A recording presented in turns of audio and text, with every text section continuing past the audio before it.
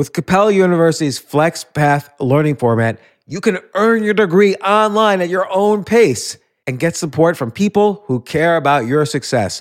Imagine your future differently at capella.edu.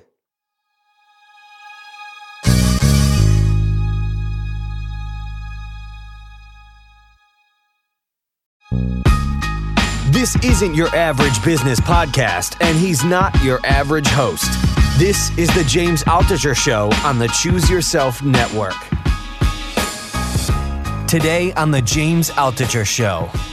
So you're 16, you're causing trouble, you get sent to jail, but why are you such a bad kid? I didn't know that the things that were going on in my house by way of punishments and stuff were abuse. I was 11. All I knew was I was an emotional basket case. I couldn't hold anything together for more than a few days. No sport, no activities. I would just fall apart. So when I left my home, first thing I learned was crime was a tool to get out of your home and protect you. So the first time I was ever able to leave my home, I was 11, and I went and did 10 days in juvenile hall. Oh my gosh. And it was the first time I was away from my family. I was hanging out with all the bad kids, and I was talking to them, and I'm like, man, like, well, how do you guys deal with being locked in the closet and stuff? And they're like, what are you talking about? I'm like, you don't get locked in the closet? And I realized I have to leave my home. I went and saw the counselor, and she's like, well, if you keep this crime up, we're going to take you out of your home. And I was like, bingo. So I just kept doing it, and then they came and took me. And then the problem was I learned that crime was a tool to change my situation. Wow, so that's when things changed. Because you and your brother, Kent, really started ultimate fighting, MMA. You really brought it to the public's attention. You were like a legend in the space. You were winning every title. I mean, how many titles did you win? I think I won them all. Yeah.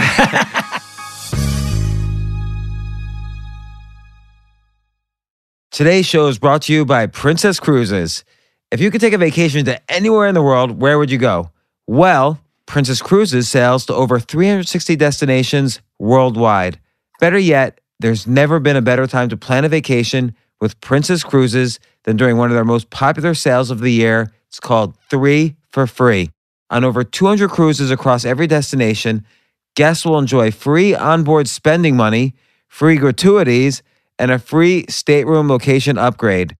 Just visit princess.com/James for details. That's princess.com/James.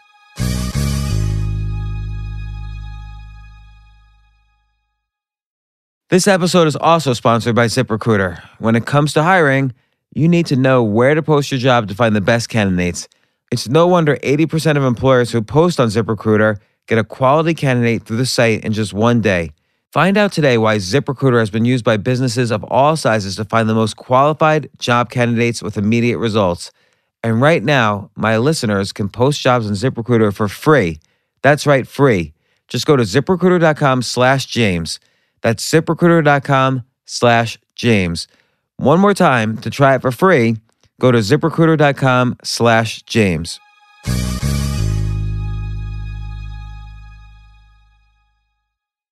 Frank Shamrock, welcome to the podcast.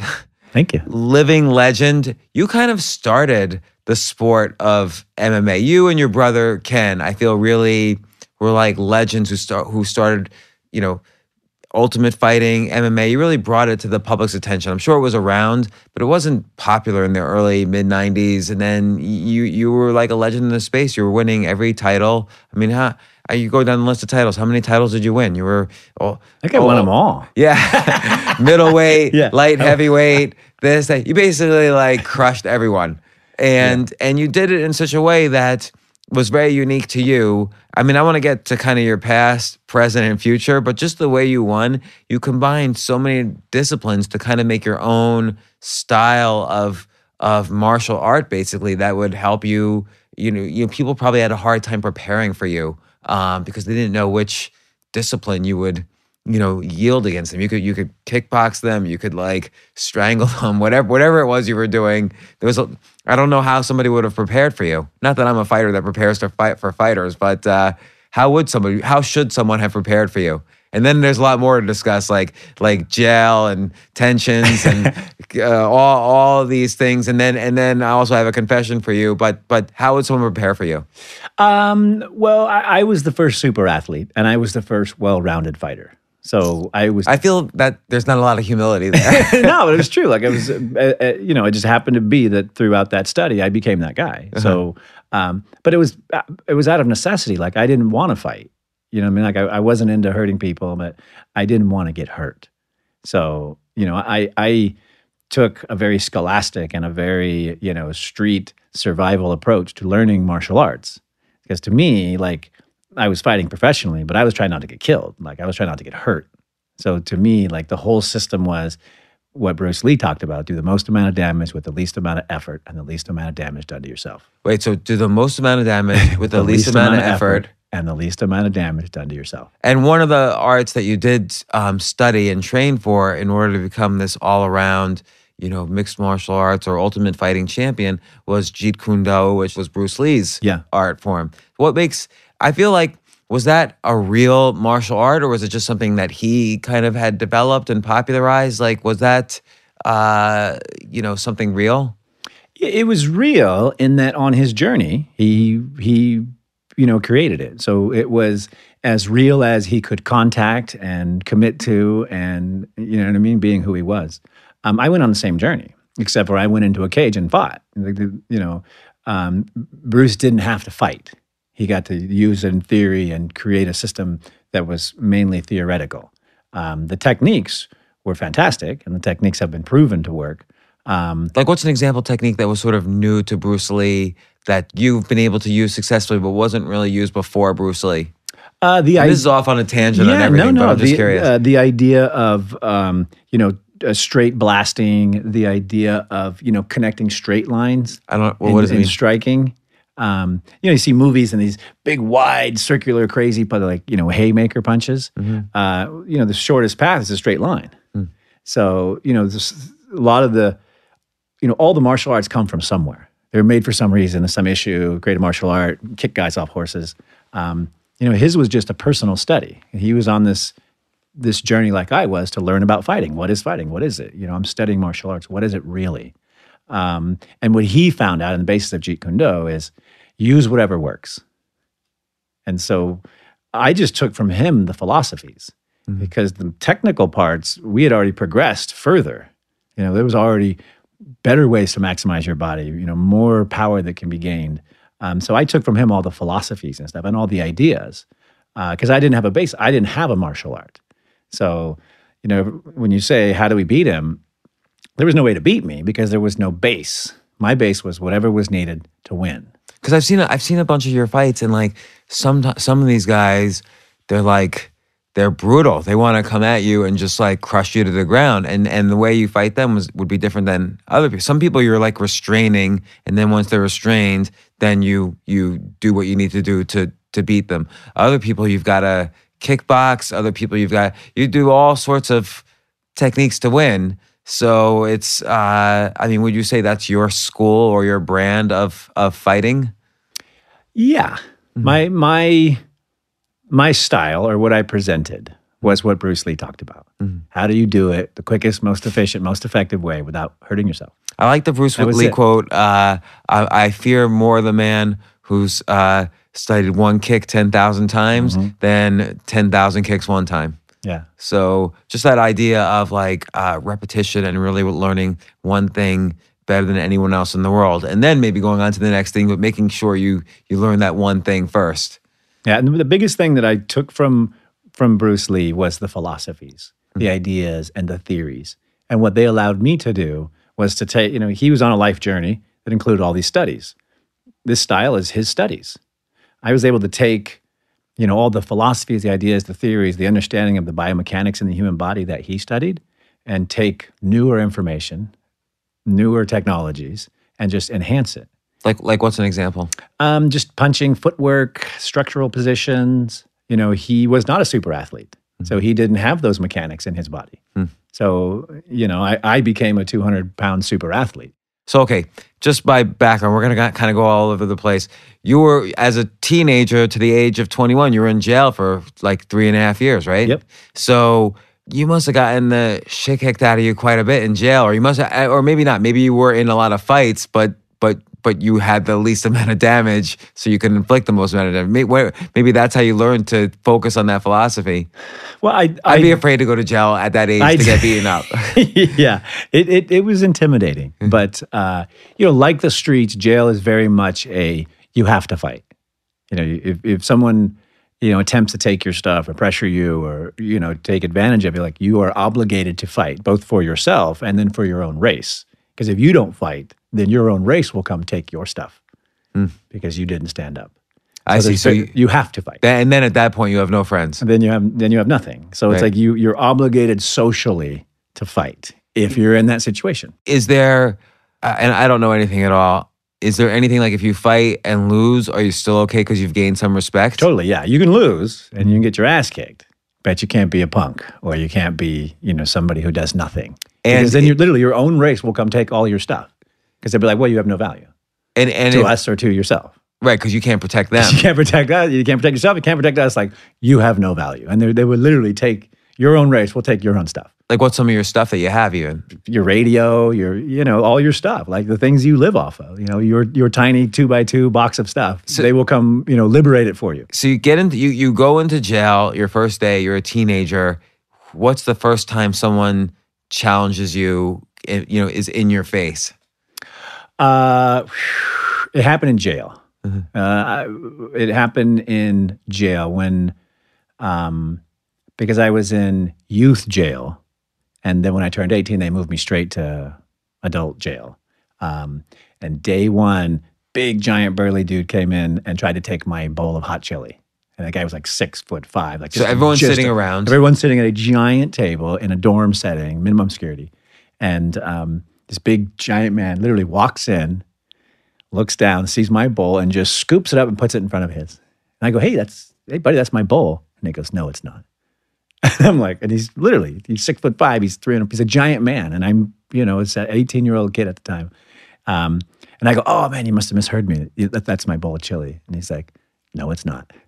And I know, like, I have to get up and do something about this because he's just trying to, take my stuff. So my very first confrontation was with him. And I picked up the bowl of chili and threw it right in his face. And then when he put his hands up, I took the metal tray and started beating him over the head with it. And then after he smacked me across the room and got me to stop doing that, he came over and started pounding on me. And he was pounding on me, and then I just looked up, and there was his groin. So I attacked his groin. And when the guards came to pull him off of me, I was attached to his groin, and they were dragging me across the cell block as well. Oh my gosh. And from that moment on, everybody was like, hey, respect, don't mess with that guy. And so that's how that's crazy. So I got my respect in that jail. And then every prison is a new experience because if someone senses there's weakness or if you show weakness, prison's all about not having power. They take everything away from you. They take away all your power. And so everybody's struggling to gain power. And the guard, I mean, this is totally, again, naive on my part, but the guards are not in there saying, hey, break it up. Yeah. No. And you can't tell. So whatever happens. It is what it is. You can't say, he beat me up. You can't tell because then you're the rat and then everybody comes for you. So it's a tough place to live, especially, coming from the streets, not having education, not having a lot of support. It was the first time I woke up and was like, wow, I really screwed up my life. I got to get out of here. So okay, first I want to say, you spoke to a good friend of mine, Ryan Holiday, or maybe he had read something you had written about this concept of learning, which you called plus minus equal, which is to, find a teacher like a mentor, find people who are aspiring and rising up to work with, and then find people to teach. Am I correct in saying that was a message of yours? Yes, absolutely. Yeah, so I've totally stolen that and I love it. Please and not use giving you it. credit at all. But now I'm giving you credit for it completely. All right. But Ryan did a very good job of giving you credit, and but I just love that concept because there's lots of different ways you can go with that. Like a mentor, like a plus could be a virtual mentor, a real mentor. Like for you, Bruce Lee was a plus, but he was a virtual mentor, and whereas your brother Ken or might have been a slightly older, more real mentor, and he might have had other real mentors along the line. And then your equals are all the people who are also rising up, who are, You exchange notes, you exchange ideas, you exchange techniques, and you trust them because you're all equally ambitious and trying. And then the minus, and now you run all these training schools and stuff. Minus, I think, helps you solidify what you're learning, because if you can't explain it and teach it, you probably didn't really learn it so well. Like Bruce Lee was great at explaining things. So I just love the concept. I think that could be applied to any area of life. Yeah, So, I mean, I do it for everything from marriage to business to, God questions. I do, I've learned after 44 years, I don't know anything. how do you do it with marriage? I need to learn this. I have a neighbor named Les. He's been married to his wife for 47 years. Wow. And so anytime I can't figure it out, I walk over next door, I knock on the door, and I sit down with Les. And I say, hey, Les. And Les he's got 45 years. He lays it on me. And then who are your equals? In the marriage space, mainly just people in my community, because we're all sharing, children and stuff like that. So there's a couple of husbands that were like, right here. and then minus. My minus, I have 3 kind of younger business professionals that I mentor, and that's also like a life mentoring. And then I have virtual people that I mentor kind of all over the world. So it really does apply. I really do believe this plus minus equals that you talk about. It really applies to every area of learning. I find it to be incredibly useful. 1,000%. And you hit it in the minus, because that's really where the magic happens. You know what I mean? Nobody wants to be the minus, but if you don't know, you don't know. Well, somewhere every plus has to. If you have a plus, that means that plus has a minus. Mm-hmm. So, and I think that is an important part of becoming the plus, is being able to communicate to the minus. And it's not about an ego thing. It's not like giving it forward. It's like, oh, I didn't really learn this until I was able to explain it in a very simple way that I could understand it, that made sense to me. So I find it very valuable in all the things that I try to learn. So just that concept that now I can't believe now I'm talking to you, because I've read it in Ryan's book. I talked about it with Ryan, and I think it was Ego is the Enemy.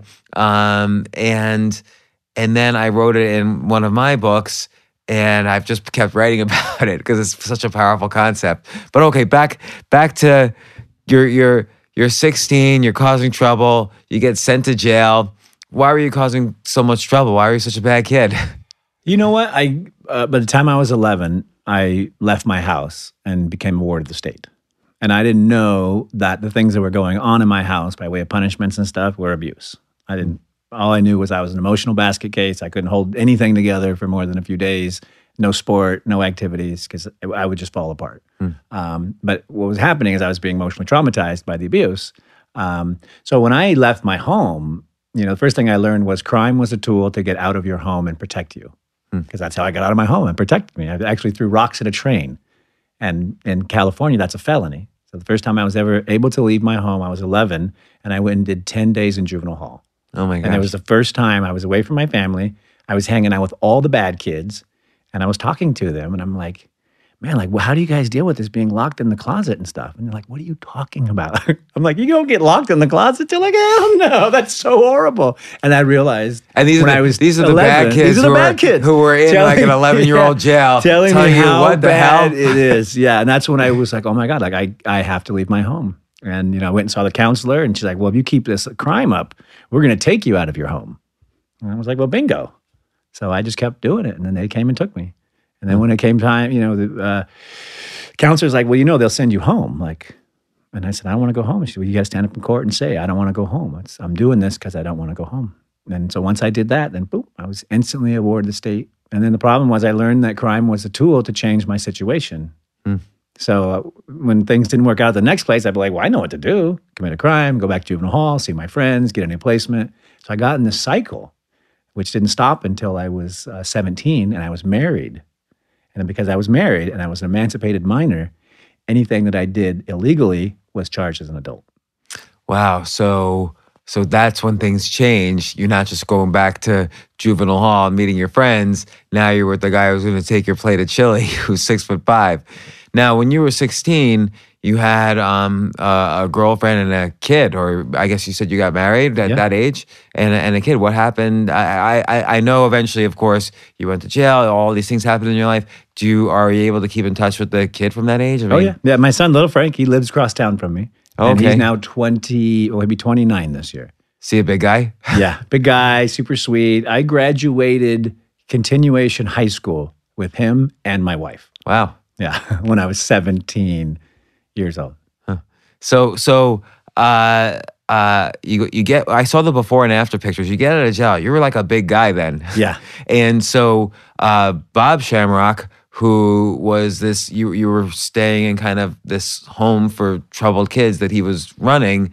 I believe it was him who said to you, you had worked out, you were like kind of a ripped guy. He said, you're either going to be a fighter like Ken here, or, Ken Shamrock, who was his, I guess, original adopted son or first adopted son, or you should be a male stripper. Yeah. Did you consider the male stripper side? I did. I maybe spent one night thinking about it, but that was, that was not my speed. And I always dreamt of becoming a champion. So it was one of my, childhood fantasies. But stripping was not. But right. So that makes sense. So, but Ken at that time, I think Ken had the sense, and you didn't have the sense that, your fighting that you had been used to was kind of this street fighting almost style, like to protect yourself, to cause damage without being hurt, but not necessarily yet a martial art, because you're not learning that in jail. And he had been kind of in training, and he sort of says to himself, well, I need to put this guy in his place and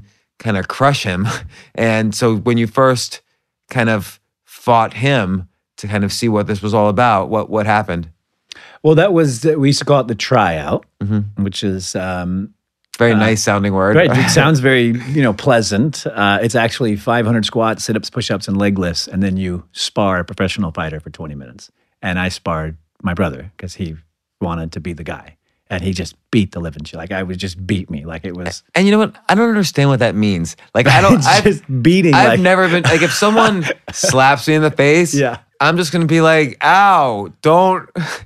Don't do that again. That hurt. What? How did you?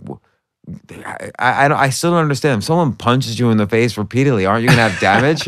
Yeah. I mean, I was pretty banged up. I couldn't walk for about a week, and he'd also stretched out my knee tendons with heel hooks, and so I was pretty banged up. Could there be permanent damage? I mean, obviously there could be. Well, I mean, I probably got some brain damage, but no. I mean, tendons torn, and I broke a rib, and he broke my nose and stuff like that. But all that stuff heals, So it wasn't anything like really serious. But it was the first like wake up call. When you're I considered myself a very tough man. Like I walked the streets. Like, I considered myself a very tough person until that day. And then I just woke up. Like, it was literally like how could another human being do this to me? And so did you see that suddenly the difference between kind of like street style fighting and, there's something almost, he's using some techniques. Yeah. I could tell like right away. Like it was so different from any other physical confrontation. Because it wasn't like he was just stronger than you, so hitting you harder. Destroy. Like he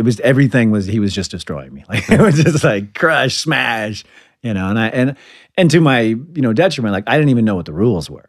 No one told me I could tap. I was in prison. I didn't know this whole thing was evolving, becoming a sport. Like I didn't see or hear any of it. So I didn't know what to do. And I just fought. Like I was fighting for my life. So to me, it was a very different experience than I'm sure they were having. Because I'm like straight out of prison. Like 2 days after I got out of prison, I was in the gym, and I never left. And that's how I became successful.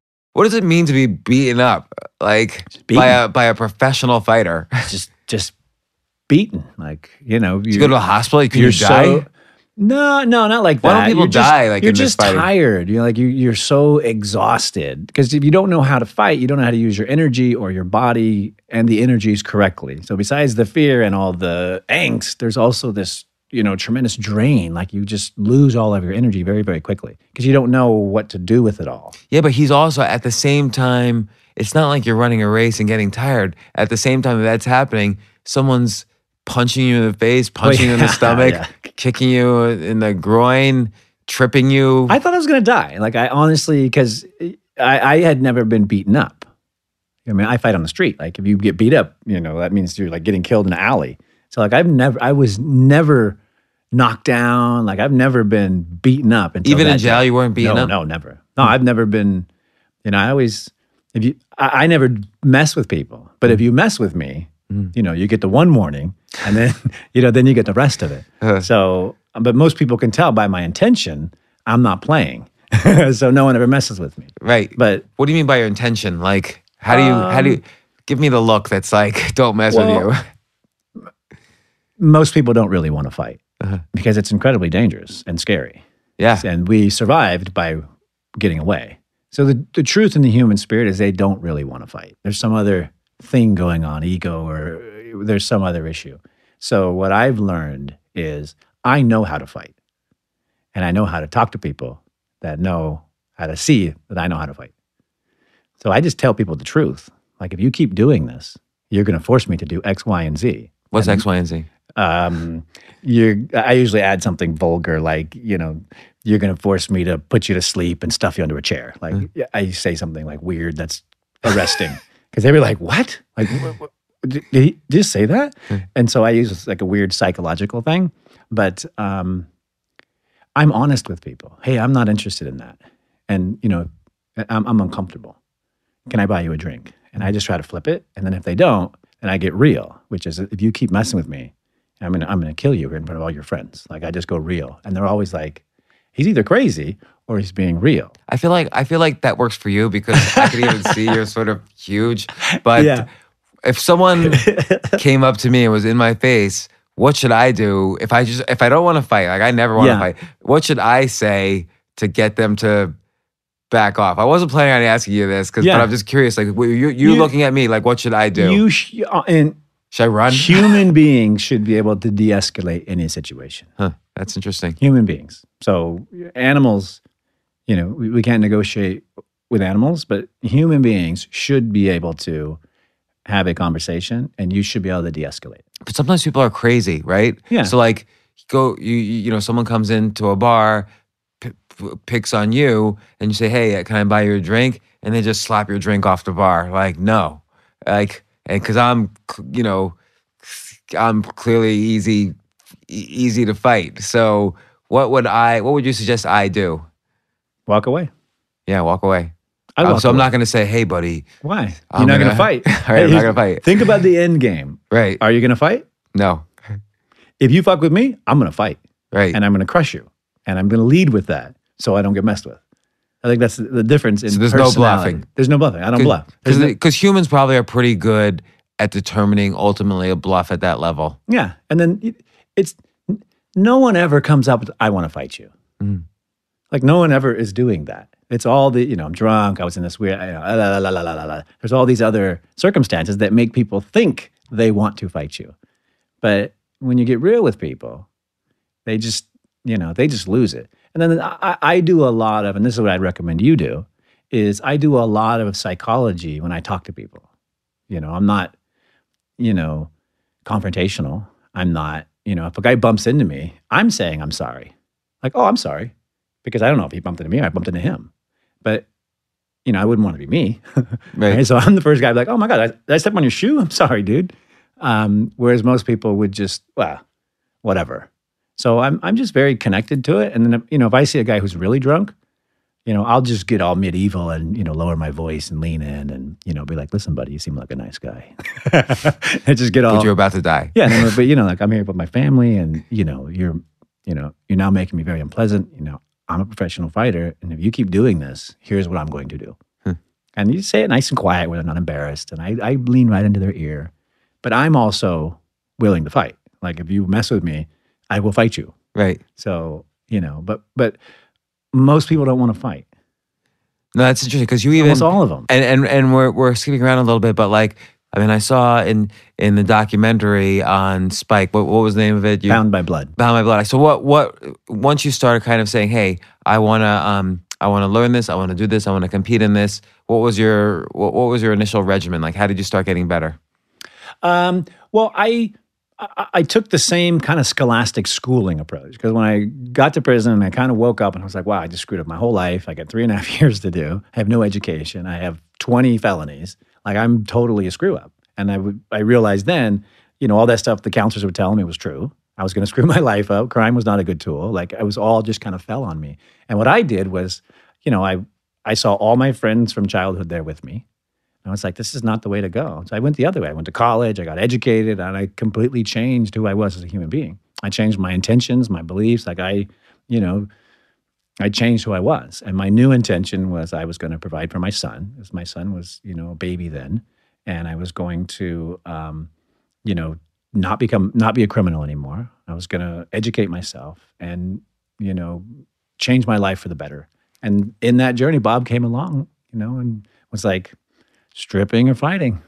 And so clearly, he was probably even joking with you. He clearly wanted you to fight and help. I think he was dead on the 50-50. I think he was into it because Ken had a very successful career as a stripper, and so I didn't know that. Yeah, so Ken was a professional wrestler, and then he, when he needed money, he would do stripping, and then he would do professional wrestling. And before the fighting got big, that's how he kind of made his money. He was, made money off his body. So it was perfectly natural for my dad to say, hey, you got this great asset.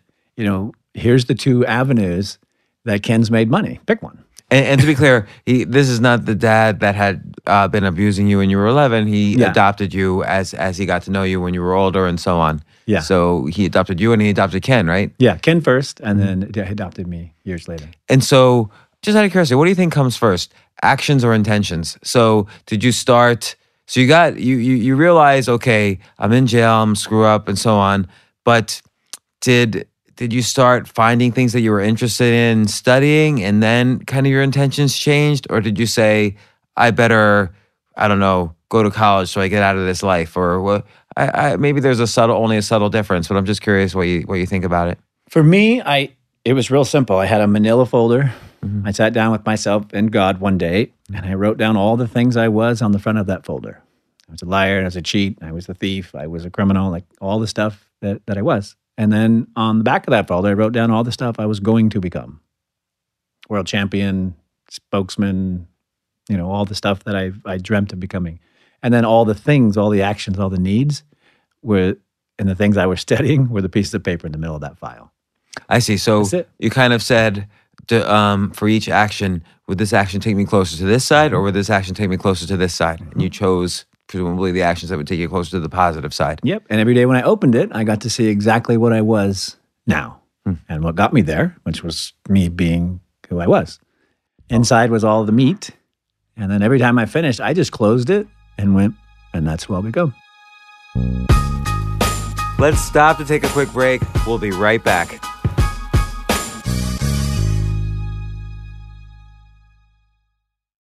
If you could take a vacation anywhere in the world, where would you go? And I think I'd really like to go to Japan. I specifically want to go to Tokyo. I love big cities. I love seeing all the creativity, the way people just collide together and create opportunities, art, and experience. To me, that's a vacation, leaving one reality and entering another. And so if you're listening to this, starting to think of where you'd like to go, just know that whether you want to climb the ancient ruins of Machu Picchu in Peru or walk amongst the intricate architecture and enchanting cherry blossoms of Tokyo, Japan, Princess Cruise Lines can turn your dream into reality. As a matter of fact, Princess Cruises was voted best itineraries, and they sail to over 360 destinations worldwide. So, no matter where you want to go, chances are Princess Cruises can take you there. Better yet, there's never been a better time to plan a vacation with Princess Cruises than during one of their most popular sales of the year, and it's called 3 for Free. On over 200 cruises across every destination, guests will enjoy free onboard spending money, free gratuities, and a free stateroom location upgrade.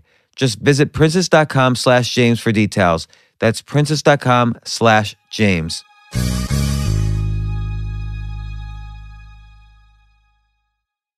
If you're hiring, you know that quality hires keep your business moving forward, but you also know it can take a lot of time to find the right candidate for the job. With ZipRecruiter, you can post your job to over 100 of the web's leading job boards with just one click. Then, ZipRecruiter puts its smart matching technology to work, actively notifying qualified candidates about your job within minutes of posting, so you receive the best possible matches. That's why ZipRecruiter is different. Unlike other hiring sites, ZipRecruiter doesn't depend on the right candidates finding you, it finds them. That's why it's really no wonder 80% of employers who post on ZipRecruiter get a quality candidate through the site in just one day. No juggling emails or calls to your office. Simply screen, rate, and manage candidates all in one place with ZipRecruiter's easy-to-use dashboard. ZipRecruiter, the smartest way to hire. Find out today why ZipRecruiter has been used by businesses of all sizes and industries to find the most qualified job candidates with immediate results. And right now, my listeners can post jobs on ZipRecruiter for free. That's right, free. Just go to ZipRecruiter.com/James. That's ZipRecruiter.com/James. One more time, to try it for free, go to ZipRecruiter.com/James.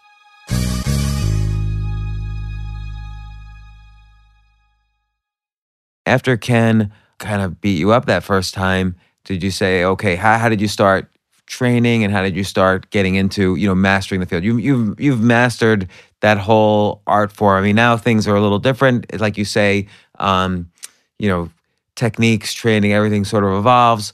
But back then you were not so long ago, but you were the peak. You were the giant. So what was your regimen to get there, to get beyond where anybody else had gone?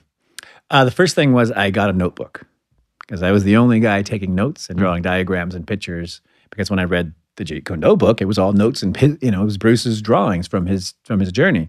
So, and I think I got that very much from going to college and stuff in prison. I had a very scholastic, experience. So I was the only guy with a notebook for years, and that's one of the reasons I figured it out. It's because I, wrote it down, asked a question, create a theory, practice, apply. It works. Put it in stone. But it was really the focus. I mean, I put 100% of my brain to it, to where every single night when I fell asleep, I just continued training, dreaming, and going through the same theories and strategies and techniques as when I was awake. So my brain just never turned off. And that's how I was able to evolve so quickly in the sport, is once my body got strong, it's pretty strong anyways, but once my body got accustomed to the techniques and the energy needs, it all clicked.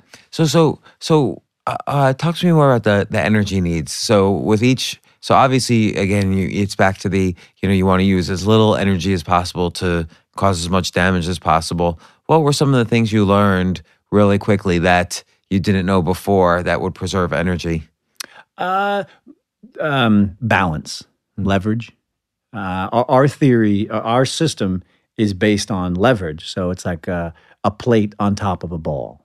You always want to be the plate because then your weight is the biggest weapon. So just learning that, and how to use your weight as a weapon.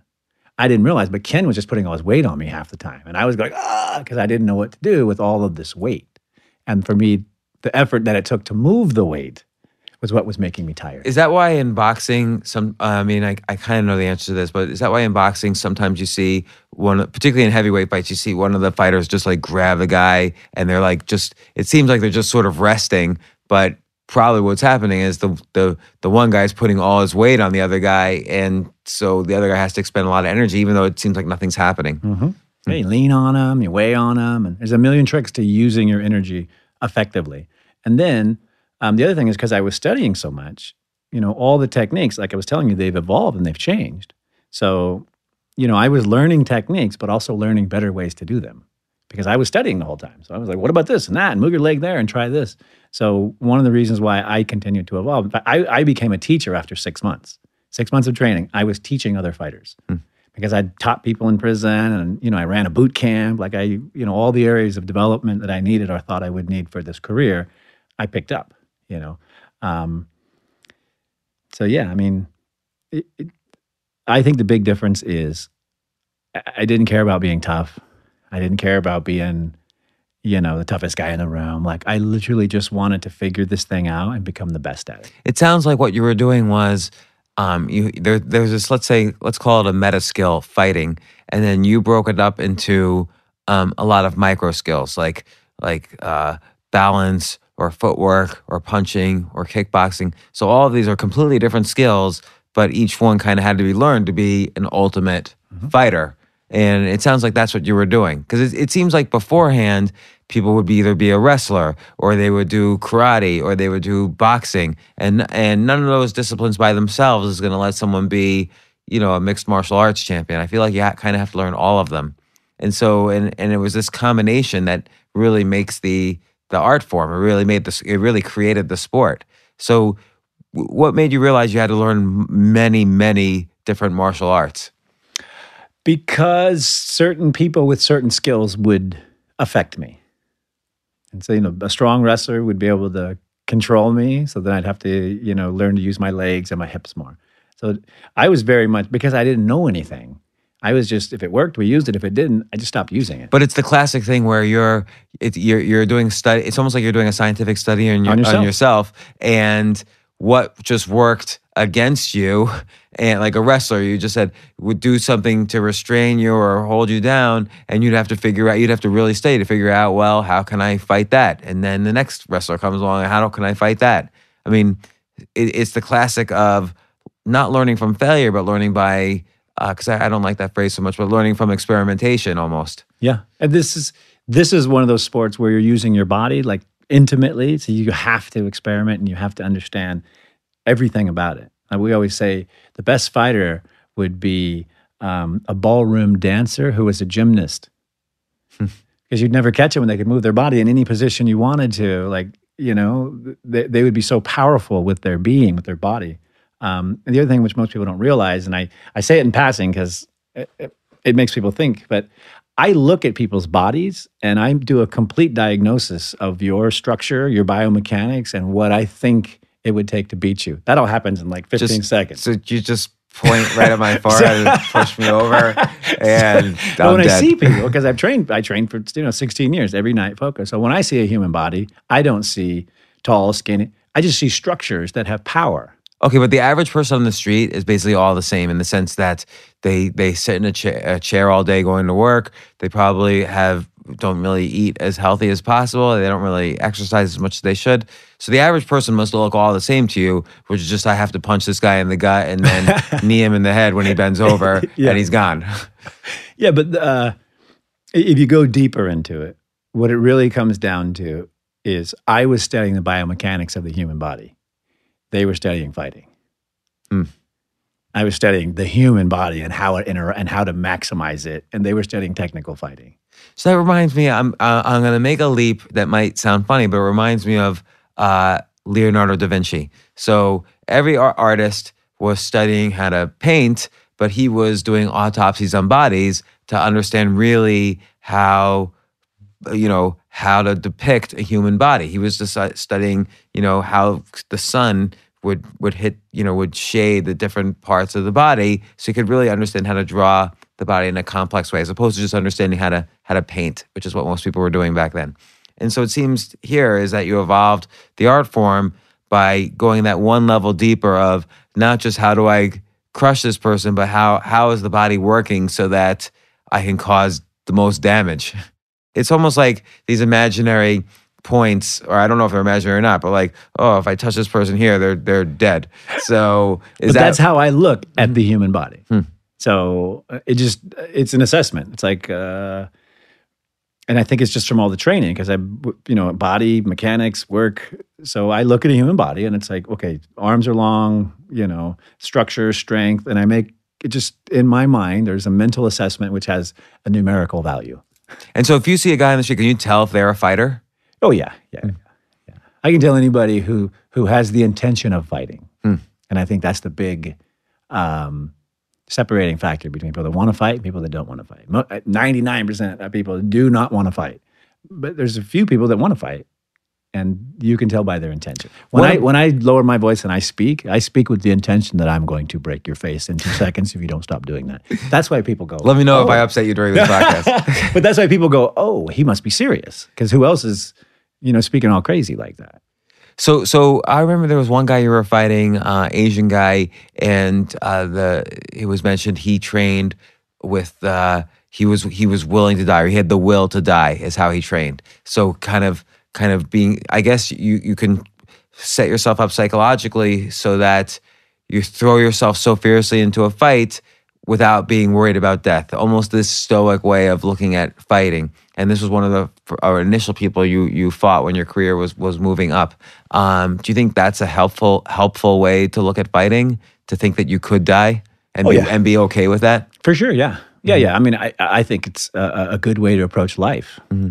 You know, I mean, one of the best sayings in Native American culture is today's a good day to die, which means you're in the right place and everything's taken care of. So you go do it. So, yeah, I mean, we always make a joke about it. People always ask me, how did you stay focused? And, what do you do to train your mind, this and stuff? And I would tell this joke, but it's the truth. And I'd say it in a funny way. I say this gentle mantra to myself, which helps focus my mind. And they would lean in. They'd be like, tell me it. And it goes just like this. Die, die, die. And they're like, what are you talking about? I was like, I'm trying to kill every person that I'm in front of, and I'm willing to die to do it. And so you say that could be analogous to life, but let's say, and so there's the cliche of live life as if today's your last day. But of course, there's more nuance to it, because if you have kids and you want them to grow up and I don't know, either go to college or buy a home or whatever, you kind of have to save up for them. So you can't always live life like, okay, I'm going to spend all my money today. I'm going to, go crazy today because today's the day I'm going to die. Where's the balance there? How do you find that balance? Well, I think you got to roll it back, because it's an expression of all things are right. The work is done. Like, it's done. So, when you're a warrior and everything's cared for, you can go out and go to the death because everything's cared for. I see. So when it's not cared for, you probably shouldn't go out there and fight to the death. Right. So that again leads to that manila folder. Do you go to this side or to that side? So if not everything's cared for, okay, let's just today go in a direction where the things that are not cared for are cared for. So you could every day so you mentioned the Warriors Code just now, and you mentioned it in the documentary. What does that mean to you? What are those? What's that code? Well, those are basically the principles of martial arts for me. Mm-hmm. So those are honor, respect, discipline, which applies to everything. Honor, respect, discipline. Discipline, yeah. Honor to what? What does honor mean? Honor is, the first thing that comes to mind is honesty. I used to have a problem with honesty, so now I'm 1,000% honest. So my word is my honor. So if I give you my word, that's all you need.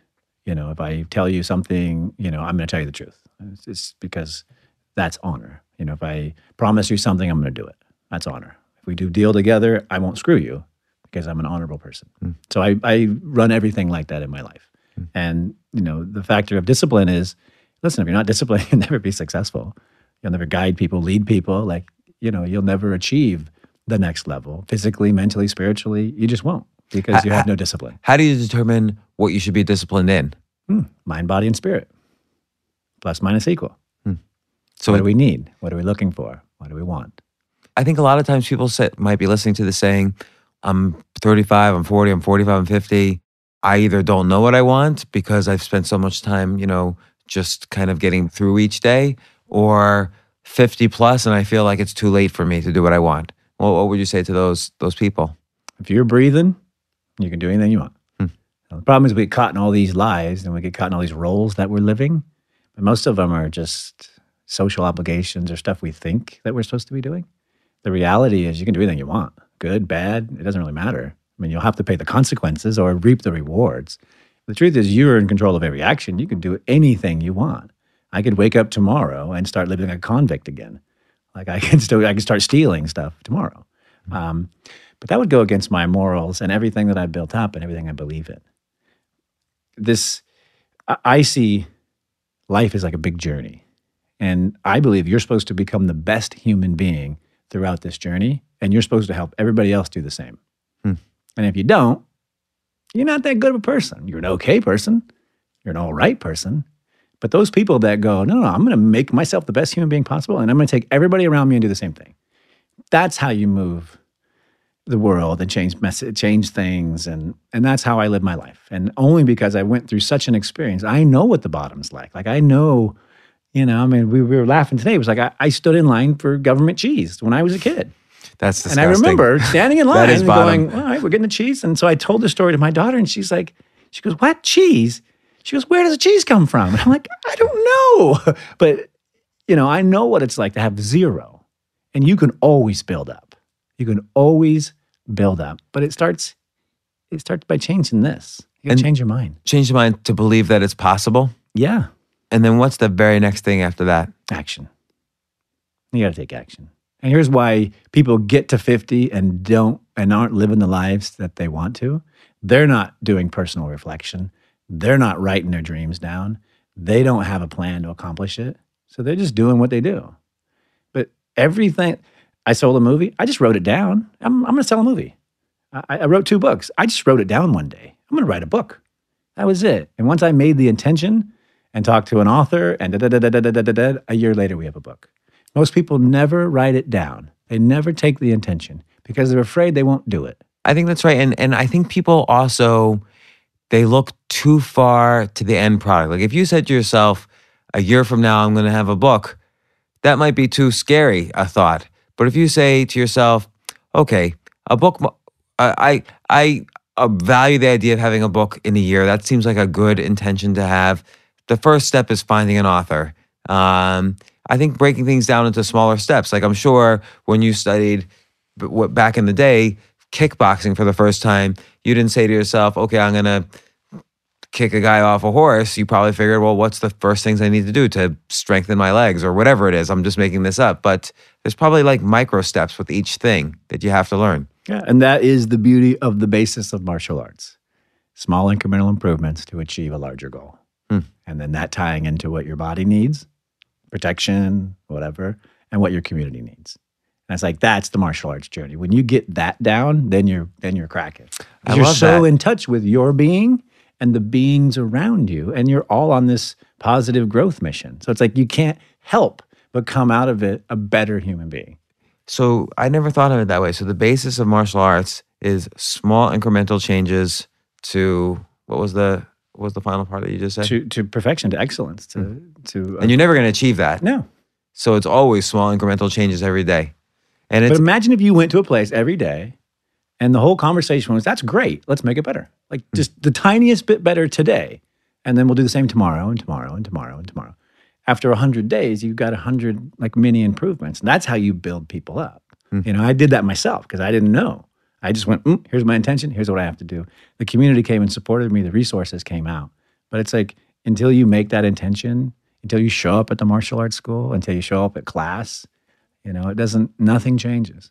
And again, also, it's interesting that you're allowed to define it for yourself. Like there's no one school of thought from 3,000 years ago that's the school. You combined all these schools to create your own style of fighting.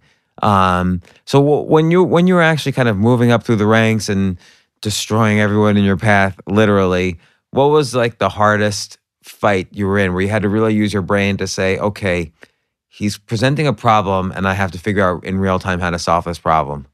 It was fighting Ensign Inoue in Japan, that big Asian dude. The one who had the will to die. Yeah. Yeah, and he's half Japanese, half Hawaiian, so they're very much the Bushido, the Bushido way. And it was about 7 minutes into the fight, he folded me over backwards and mounts me, and he's like on top of me, elbowing my face in. And why didn't you just collapse then? Just give up. Well, so he's huge. It's not like just like a small guy doing this. Yeah, he's like 20 plus pounds on me, and he's got me in the most vulnerable position. And he's just elbowing away on my face. What does it mean he folds you over backwards? We're standing clinched up. I was trying to knee him, so my hips were getting too close. And he went from a high grab to a waist grab. And then he pulled my waist into his and stepped forward. He took your energy of moving closer to him, and he switched on you to kind of push that in. And so he folds me over backwards like this, like I wrench my back. And then he jumps on top of my chest, and he's like elbowing my face in. So it was one of those moments where I thought I was going to die. Like I was like, there's no way I'm going to survive this. But I wasn't going to give up. So I was like, okay, well, there's a problem here. And that was the problem. But what I did was, I just stayed true to my intention. My intention was, nobody's going to kill me. So, I just had a moment where I was like, he's going to kill me. And then I went, wait a minute, nobody can kill me. And I got up and knocked him out. And so how did you, though, get out of that particular situation? He's in control of you at that point. Yeah, I just hung on and kept moving. And I could tell he was getting tired of beating on me, actually. And then the other thing that I was doing was I had learned to use my skeletal muscles to hang off people. And we talked about leaning on them and applying weight to them. So even though he was on top of me, I was actually hanging off of his body. So he was holding up. But him slamming on your face wasn't like, enough to I'm get your... like this, and he's literally lifting me up to hit me. But he's lifting my body weight. So after about 10 times, he's tired. And so I had to kind of brave this moment where he's like, How did you hold on for the 10 times? I just, I made that commitment. I knew, that here's the thing is, I was like, they're going to have to kill me to take me out of here. I'm never going to give up. Like, this is my thing. This is my chance. I'm going to go all in. But you never know until you're at that moment. Like, you never know until death is right there and you're looking at it. And, I thought that was my moment. So I just had this, I had this moment in my spirit, which was, am I really ready? And then I went, not only am I ready, this guy ain't going to kill me. And I got, I wiggled out and, went into a firefight and ended up knocking him out. And that kind of sort of so-called rope-a-dope style, this one where they're like just wailing on you and you do things to get them tired until finally you can switch. You did that again with Tito Ruiz. Yeah, Ortiz, yeah. Yeah, Ortiz. And because he was he was just out there hungry to kill you. And he was very polite about it later. He's on the documentary talking about it. But you were holding on against, into the edge. Like, what was happening there? He was just, the next size of athlete. He's really a heavyweight, but he's able to drop down into the middleweight category. And he was just so big. He was so strong. He was the next size up. It just took so much energy to battle with him. Were you afraid getting in the ring or no? No, I knew I could beat Tito. This is how confident I was to beat Tito. I signed a 4-fight extension to my contract and put in the clause, if I ever publicly retire, the rest of the contract is null and void, because I knew I'd beat Tito, stand up on pay-per-view, retire, and become the first free agent. So you knew you would beat Tito, even though in the middle of that fight, you probably also knew that you would have 30 or so punches on your face at that moment. Yeah. So but he was just it was so big. Like, if you see us together, it's silly. Yeah. And when we did the poster for the fight, they literally slid out an apple box. They're like, I'm so sorry, Mr. Shamrock. And the guy slides out. Can you stand on this? It just doesn't look right. Because I'm like this. I'm staring up at this giant man. But he was just the next size up. And the next level in, physical needs. I was the first super athlete guy, but that's what really, I needed that super athleticism and the technique to beat him. So you were talking earlier about the warrior code. When you did honor, discipline, respect, what comes next, if anything? Well, let's see. So the mind, body, and spirit are the way. The how is the honor, respect, and discipline. And then there's a few minor mechanics of it. The idea of consistent improvement is either wrapped up in the journey to excellence, or we also call it Kaizen, small incremental improvements for practice. And it's really those like 3 concepts. What about people who know what the right, like let's take an obvious example. Someone who smokes knows that it's probably wrong to smoke, but they don't stop. And they would like to stop even. Let's assume every possible thing. Their intentions are good. They want to stop. They're addicted to it, but there's ways to overcome addiction, but they just don't stop. Or I'll use an example personal to me. I know I should go to the gym every day, or I should exercise probably more than I do. I have just recently started going to the gym, but for the first time in like 6 years. So I should probably be exercising more than I do. But it's hard for me because I don't enjoy it.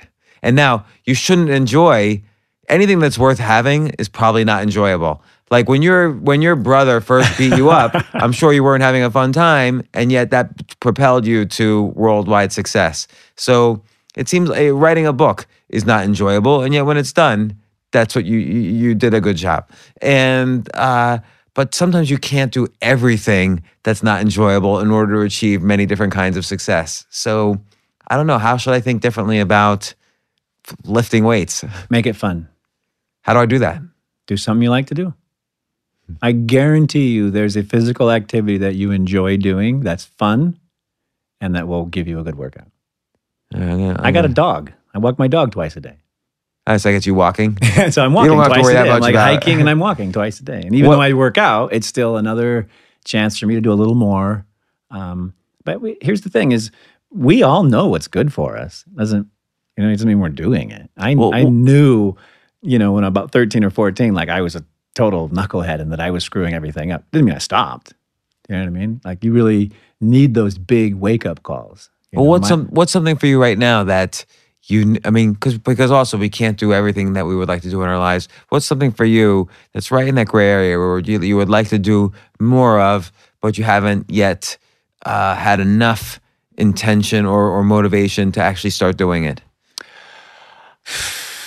Mine is even stranger because when I was 16, I was diagnosed with a spondylolisthesis. My right leg had gone numb and started to drag behind me. So what that means is one of my little vertebrae is broken off in my lower spine.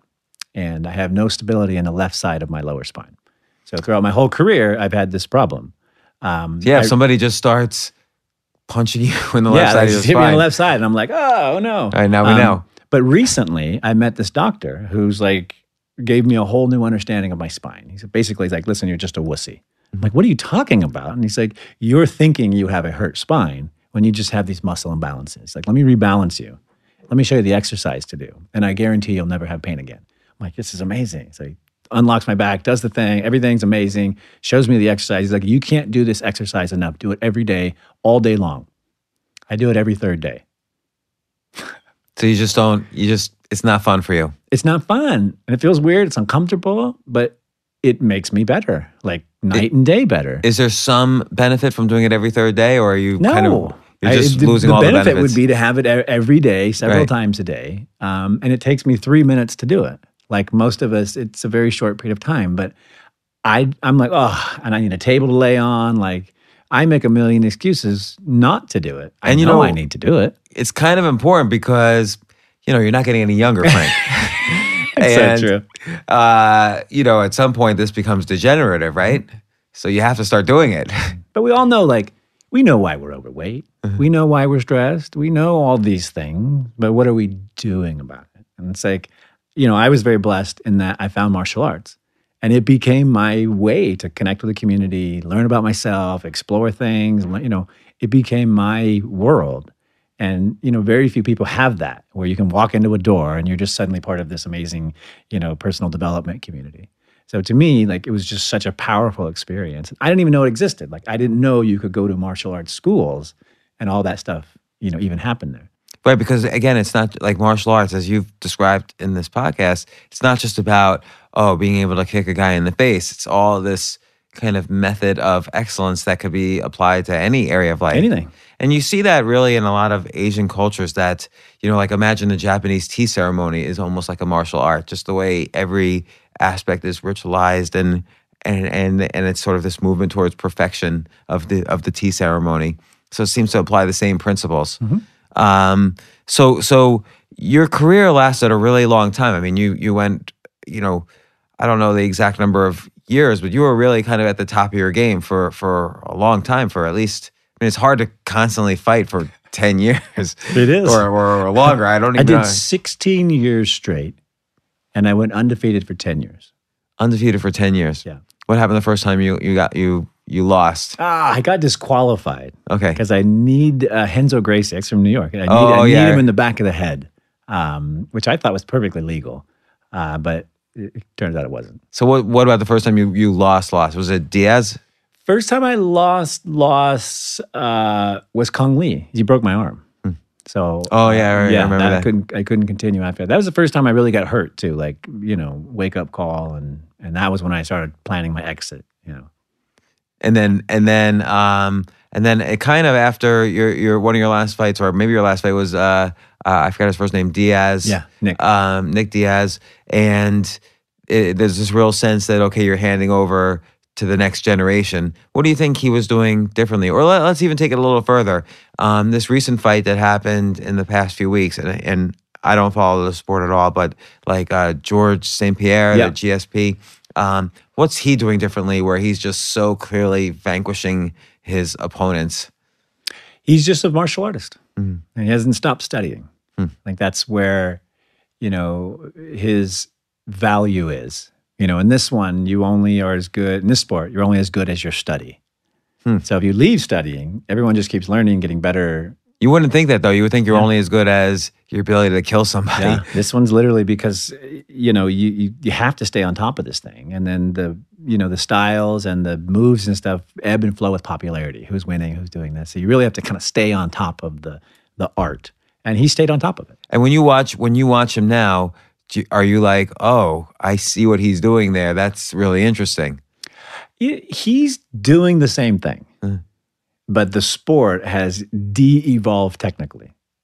So that's the weird thing about the sport now is because television and because these mediums have gotten so big, the level of athlete has diminished a little bit. Really? Because now you need character, personality, presentation. There's a lot more to the presentation. So we're drawing from a different crowd. It's athletes and other people that want to be on TV and that want to be, in that type of sporting experience. I see. So often charisma or some type of weird charisma is driving people to the top, but you have a guy like GSP who kept studying, so he's able to destroy that guy. So and he's a martial artist, and he's a super athlete, and he's still focused on martial arts. If I tried to do it, I'd be like, I'd get my ass kicked. I don't dream about it. It's all out of my head now. Where do you see yourself going in the next 20 years? In martial arts? No, just in general. In general, I'm just gonna. I mean, you've hit the top of the world in one area of life, so you could. I'm gonna keep working on my community because I live in a wonderful community. Looking for ways to impact it. Our family is so blessed. Like we're healthy and we're doing really well. And really, my next thing, what I'm focused on next year, is this mental health awareness campaign and this mission. I've been greatly affected by mental health, and a lot of my clients in my community have been affected by mental health. And tell me how. One of my best friends is bipolar. And I've been caring for him for about 7 or 8 years. And in the journey, I've learned so much about it. I've learned so much about how public feels about it, and how he survives. And I've literally read 50 books on the subject, and I feel like I'm really educated on it in my desire to help and care for him. I didn't know that about you and your friend. I knew you were focused on mental health, but one of the closest people in my life is affected by bipolar. And I didn't realize until I saw it in person, face to face, how different bipolar is from how the movies say portray it. They sort of portray it like, okay, sometimes you're sad and sometimes you're really happy and maybe even really energetic. It's not that way at all. When someone's in mania, it's like the person you knew has checked out and something new and sort of very horrible has checked in. Yep. And that's why a lot of these people end up homeless, because they create a scorched earth of community around them. And also a lot of them end up dead. They end up committing suicide. Like bipolar is almost a terminal disease. So why don't you think most people realize the severity of mental illnesses like bipolar, borderline personality disorder? Like these are real, neurological disorders. Yeah, we've just in the past decade started paying attention to it. And before that, look at the culture of having mental issues. It's just been, portrayed to be, crazy people, violent people. The portrayal, the general message of it, it's just not, it's not good. No, so people don't know what to do. People literally don't. When I talk because I talk like this, and they're like, I don't even know what to say to you. Like, how are we talking about this? Like, we have to talk about it. This is a real thing. What we see that, the human development of your brain can handle just about anything, but you need to learn in doses, and you need to, your brain's made of plastic. It'll consume, change, do anything you want it to, good or bad. But, people don't understand their brain. They don't know, when everything you put in it is a computer. You're just recording. Everything you do, it becomes who you are, and it becomes how you are. People don't think about that. People don't think of your mind as a space you need to develop. But with mental illness, though, sometimes it goes one step further, which is that computer has faulty programming. Yeah. And the person who's let's call it the person who has the illness, he or she can't necessarily control how that input is coming in anymore, or what the output is, or they're having problems with that. And I think awareness of that's very important. For instance, there's been a lot of news in the past year about police brutality and police, killing people. It's the whole, very important issue, Black Lives Matter. But what a lot of people don't realize is that 61% of those lives are mentally ill people, and that were, killed because the police didn't realize they were mentally ill. It's a serious issue. Yeah. So how can we all work to raise awareness of this? Well, I think it starts by repositioning the conversation. Mm-hmm. We're all talking about an illness that nobody can see. It's a lot of people don't believe it. Yeah, some people don't believe it. Some people are against it. Some people culturally can't accept it. It's not okay. Where I was affected was understanding it's an idea. It's not anything other than an idea. Your brain is different than my brain. And, some of these people are super high functioning in some areas, and some areas they can't, do much. But we're all the same human being. We all have the same needs, desires. We all are the same person. We all want to be useful. We all want to be valued. We all want to have purpose. We all want to have a community. And, when you say, okay, you're sick, you're never going to get better, take these pills. And by the way, we're not going to hang out with you because you're weird. You're literally giving them a death sentence. Mm. You're putting them off to pasture. And it's like, nobody in their right mind understanding mental illness would do that. Mm. Because the idea of mental illness is, hey, we need to pull them in this community. We need to get them involved. We need to get them purpose. We need to get them activated. Because how else can we maximize that human being? They're not sick. They're just different. Right. And it's like, until we start having the conversation of difference and idea, there's an illness there, but it's a human, malady that can be treated with human interactions. It's not like, my leg's falling off. This is literally something where two people can start making progress now, just by, hey, you need some help? You look a little down. You want to go for a walk? It's so easy to begin the actions, but no one wants to talk about it. I talk to people and they're like, we can't talk about that. I'm like, why not?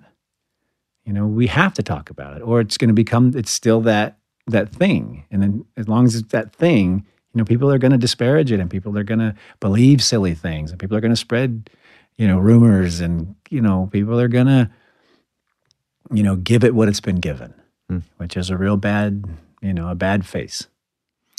Well, Frank Shamrock, who I've stolen so liberally from over the years. No charge for that.